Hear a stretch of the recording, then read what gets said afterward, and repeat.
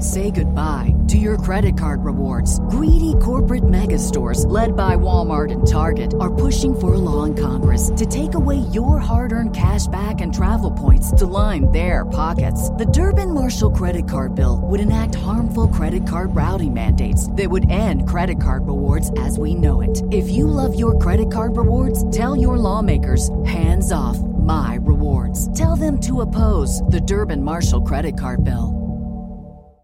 Hi folks, be sure to visit my website at dr-history.com for a short personal video message, to listen to the latest stories, and to leave a comment. Good morning, Ken. How are you? I'm good. You made me a little nervous with that cough, though, I got to say. No, I tell you, during hay fever season in the dust, and there's a lot of that. Right now. Every now and then during the program in the morning, it'll sneak up and bite me. Yeah. I apologize. How's Dr. History I'm doing great. Doing good. Beautiful day out there today. Yep. It is. I had quite a few comments about your show last week, and people really found that interesting. And then I also had another gentleman call and say, would you please have him tell how we can follow some of the old shows? Okay. I think if you just type in, go to dr-history.com, all of the shows should be on there. There's about 330 shows. Oh, easy. So you should be able to go to my web page and just go back, and you should be able to go clear back to, 6 years ago, actually. Has it been that long already? Well, we've been doing this for 12. That's what I thought. And but the podcast on the air or on the show has been about 6 years now. So with that being said, do you have any thank yous this morning? Well, not really. I really appreciate those that send comments and suggestions. So just go to my webpage and send me a comment, correction, or suggestion, and I will try to work on it. So I appreciate that. All right. Well, my friend, what are we going to talk about this morning? We're going to talk about a guy that is somewhat known, but not a lot. His name is Patrick Gass. Now, have you heard of him, Zeb? Patrick, Gass. Gass. I had a joke there, but I'm not going to say just don't even go there. Okay, here we go, Zeb. So, you and I have lived in the Rocky Mountains for many years. Yep. We've been up in the mountains on horseback in snow. We've driven through it in snow. Absolutely. So, picture this. Finding shelter to protect against a Rocky Mountain winter on the frontier required a guy of pretty good fortitude. So picture this. Snow began to fall after the Corps of Explorers descended what Patrick Gass called, quote, the most terrible mountains I ever beheld. Montana's Bitterroot Mountains. By the time the Trailblazers had traveled roughly 4,100 miles from the mouth of the Missouri River to the Pacific Ocean, and they decided to build their winter quarters. The crew celebrated Christmas Day in 1805 in their brand new Fort Clatsop, which, of course, is over there by Astoria, Oregon. Mm-hmm. So, now, in 1925... What a name. Yeah, Clatsop. It's got to be an Indian... They could have said Smith or something, but not Fort Clatsop. It's got to be an Indian name. So, in 1925, Catherine Downing Smith, the wife of one of Patrick Gass's grandsons, wrote a letter to her niece Pearl asking about Gass. And the Pearl offered some good insight into the man who, until his dying years, had been a soldier, a teller of tall tales of his time with Meriwether Lewis and William Clark in the Rocky Mountain West. So here's what Pearl said. She said, in height, he was medium, had gray blue eyes and dark brown hair, and evidently he resembled his mother, because she said... She must be like... You've got the cough, too. I do. She must be like him in disposition, too, for I have never heard her complain of her deafness, and is even tempered, always making the best of hard circumstances, quiet, methodical, and persevering. And she said he was sociable and liked company. Many people came to him to hear him tell of his experiences on the Lewis and Clark expedition. He always spoke with praise for Lewis and Clark. He had a black cat, which he named Sacagawea, for the Indian woman who accompanied them. So, anyway, so Patrick Gass, this is the man. He lived the later years of his life far from the wilds of the Rocky Mountains in a place called Wellsburg, West Virginia, and that's situated roughly between Pittsburgh and Cleveland. He died there on April 2nd, 1870, just before his 100th birthday. Wow. Far outliving any of the other Corps of Discovery members. I see. 100. I mean, back then to live to be 100, totally amazing. That was really something. It really was, yeah. The average lifespan, I think 40, back, was about 45, 47, yeah. Right. So he was born June 12, 1771, near Chambersburg in central Pennsylvania. And Gass later moved to the central part of the state with his family. He served in the local militia and working as a carpenter. Patrick went to live with his grandfather, allegedly for his, quote, education, but he claimed that he acquired his entire education of reading, writing, and ciphering in a 19-day period after he had already reached adulthood. He was later described as having language, quote, better suited for the camp than the parlor. In other words, he would have a tendency to put some words that weren't nice. A little colorful. I see. And but that was kind of excused because of his many years as a soldier, sitting around campfires, and the proper terminologies I'm sure were always used. Right? Kind of like you. Yes, exactly. So, 1779, Gass enlisted in the regular army and was stationed at Fort, and I'm not sure if I'm going to say this right, Kaskaskia.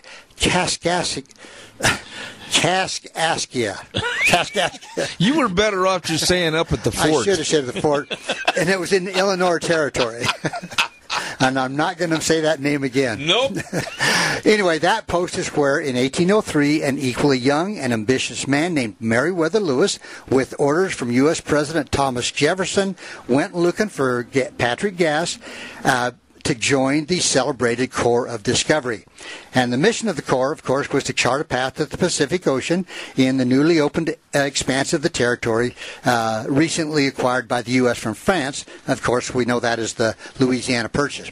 Now, after the expedition left St. Louis, Missouri, it ascended the Missouri River. Sergeant Charles Floyd died in what is now known as Floyd's Bluff in Sioux City, Iowa. And I've never heard of that. But now, I've been through that area quite a few times. Floyd's I'm not familiar with it. Yeah. Anyway, this 22-year-old sergeant died in 1804 from a ruptured appendix. So Captain William Clark's journal entry for that day read, quote, Floyd died with a great deal of composure. We buried him on top of the bluff, 1/2 mile below a small river to which we gave his name. He was buried with honors of war, much lamented. A cedar post with the name Sergeant C. Floyd died here, 20th of August, 1804. We fixed at the head of his grave. And then he continues, he says, this man at all times gave us proofs of his firmness and determined resolution to do service to his country and honor to himself.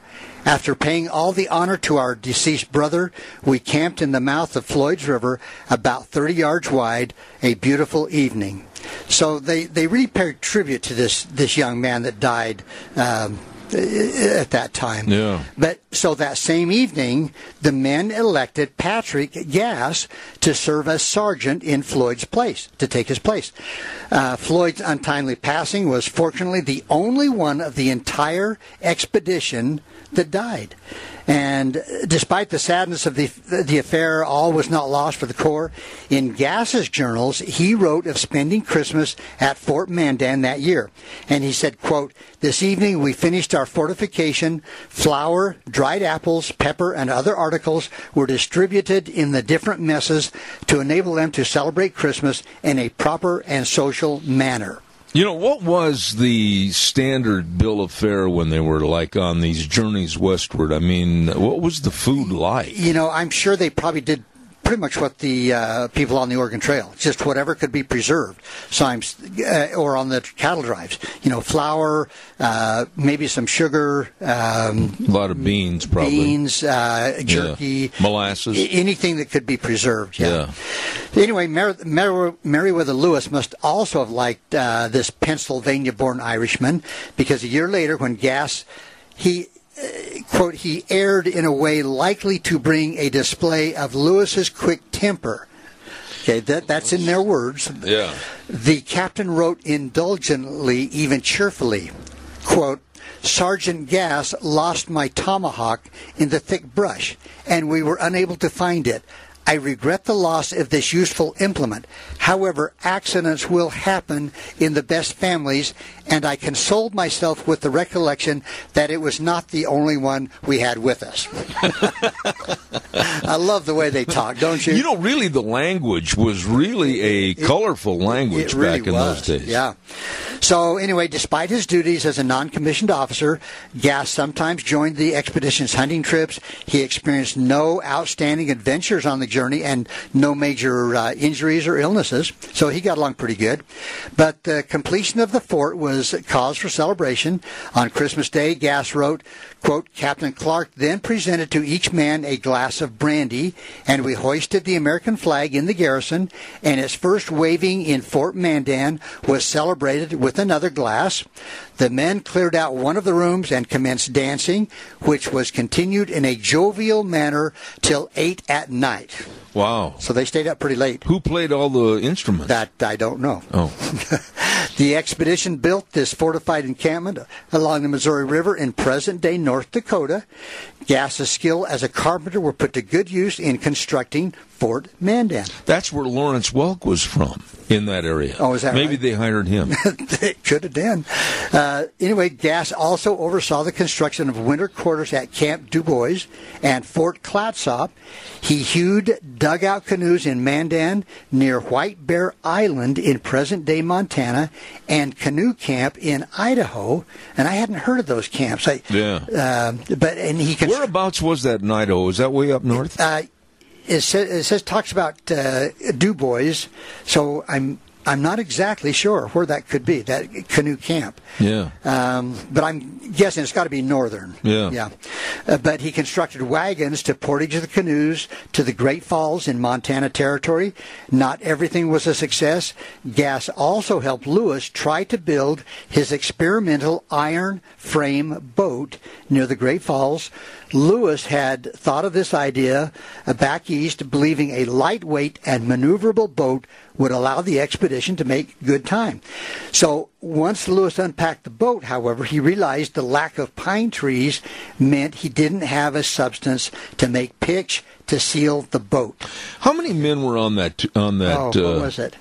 It was. I can't remember the number. It was quite a few. Yeah, I'm just taking a guess, 80 or so. I was thinking you're pretty close to. Yeah. I was going to say 75 or 80. Yeah. But anyway, so Lewis didn't have any pitch to seal the boat for his invention, but he worked really hard, and Lewis devised a kind of a formula of buffalo tallow, beeswax, charcoal, and hides for the seal to seal the hides around this metal frame, but it didn't work. Yeah. So that was done. How did they find out it didn't work? Here, you get in this boat and we'll see how far you go. But anyway, Lewis, he says, to make further experiments in our present situation seemed to me madness. The buffalo had principally deserted us, and the season was now advancing fast, and he wrote that on July 9th, 1805. So they gave up on that deal. Now, in addition to this, his participation in the Great Journey, Gass was the author of the first published account of the expedition, his journal, Gass's Journal, and that covered events from May 1804 to September 1806, and it was one of 4 kept by expedition members other than Lewis and Clark. Is it in a museum? I'm not sure. So, I think we think of Lewis and Clark as the only ones that wrote about this, but they weren't. But anyway, the following extract of a certificate delivered by Captain Lewis to Sergeant Gass, dated St. Louis, October 10th, 1806, shows kind of the high esteem that they had, the character and good conduct of this non-commissioned officer during the expedition. And here's what he wrote about Gass. He said, quote, as a tribute justly due to the merits of the said Patrick Gass, I with cheerfulness declare that the ample support which he gave me under every difficulty, the manly firmness which he evinced on every necessary occasion, and the fortitude with which he bore the fatigues and painful sufferings incident to that long voyage entitles him to my highest confidence and sincere thanks, while it eminently recommends him to the consideration and respect of his fellow citizens. Now that's a pretty amazing tribute. Well, it is, but what amazes me about everything you're saying is all these tributes and all these diary recordings, etc. These folks must have had a really good education to be able to write like that. Yes, yeah. Again, the language back then is very descriptive. Yeah, absolutely. So, but Gass is also noteworthy for being only one of only 2 expedition members to have their photograph taken. There's only 2 actual photographs of people that were on that expedition. Of all those people? At the age of 98, he was also the last living member of the Corps of Discovery. Wow. So, anyway, Gass stayed in the Army after the expedition and served in the War of 1812. At one point during the war, he worked under Daniel Boone in the construction of a small temporary fort on the Mississippi known as Fort Independence. Yeah. Or, and I'm going to attempt this, Zeb. Here we go. Fort, and this must be French, Cap-a-Gris. Cap-a-Gris. We'll refer to it as Fort Independence. There you go. So, now here's another thing. He lost one eye in an accident and was honorably discharged. For many years thereafter, he worked at many jobs. Now, after Gass returned to civilization in September 1806, he sought out and formed a partnership with a guy named David McKeon. He was a Pittsburgh book and stationery store owner to edit his expedition journals. And Gass, by his own admission, says, quote, he never learned to read, write, and cipher till he had come of age. So he didn't learn to read and write till he got older. Yeah, but this is an amazing story of self-education. Yeah. And it says much of Gass's journals paraphrase original field notes, which unfortunately were destroyed during the initial publication. So I don't know what happened there. How much of what Lewis and Clark wrote is still available in museums, etc.? Do you know that? It seems to me that there was a bunch that was lost, and I can't remember. Wasn't there a canoe accident or something? Well, I think even after that, that there was some manuscripts that were lost even after the expedition. I see. But in 1807, Gass's journal is important not only for its contents, but also for being the first published journal of the expedition. His was the first. Holy cow. And that was 7 years before the first publication based on Lewis and Clark's journals. And the title page featured, quote, Corps of Discovery. And Gass is credited for popularizing that name, the Corps of Discovery, by the explorers. So, by now, he's middle-aged. Gass returned to military service, found himself stationed at the same fort in Illinois Territory where he'd been so eagerly recruited in 1803. Gass saw service in, like I said, the War of 1812. 2 years later, he saw action at one of the worst, bloodiest battles in Niagara Falls, Canada, the Battle of Lundy's Lane. During that battle, a falling and splintering tree caused Gass to lose one of his eyes. And I'm not familiar with those battles at all. But now, despite his injury, this fighter persisted. He wouldn't stop until after the U.S. and Britain signed the Treaty of Ghent that ended the war. In the years following the war, Gass found himself with little excitement and took to drinking a little and relaying to anyone who'd listen stories of his days with Lewis and Clark in the Rocky Mountains. He worked as a brewer, a ferryman, a carpenter. His respectable living was strengthened by the 1827 death of his father, who left him quite a sizable inheritance. So when his dad died, he was left pretty good. So by 1829, he's now 58 years old. He fell in love with a 20-year-old woman. They married in 1831, and over the next 15 years, they had 7 children. She tragically died of measles in 1846. Wow. Now, in 1860, he was kicked out of a local recruiting station for insisting on fighting in America's Civil War. The chief complaint against Gass was not his fighting spirit, but his age. He was 90 years old. He wanted to fight at 90. He wanted to fight. He wanted to be recruited. If 90 years old, and I think they said, maybe you better just go home. Can I ask you a quick question before we run out of time? From the start until they made all the way to the West Coast and then back to wherever their homes were, how long was that? Didn't we figure like 3 years? That's what I was going to say, 3 or 2.5, something like that. 3 to 1806. Yeah. Yeah. Can you imagine?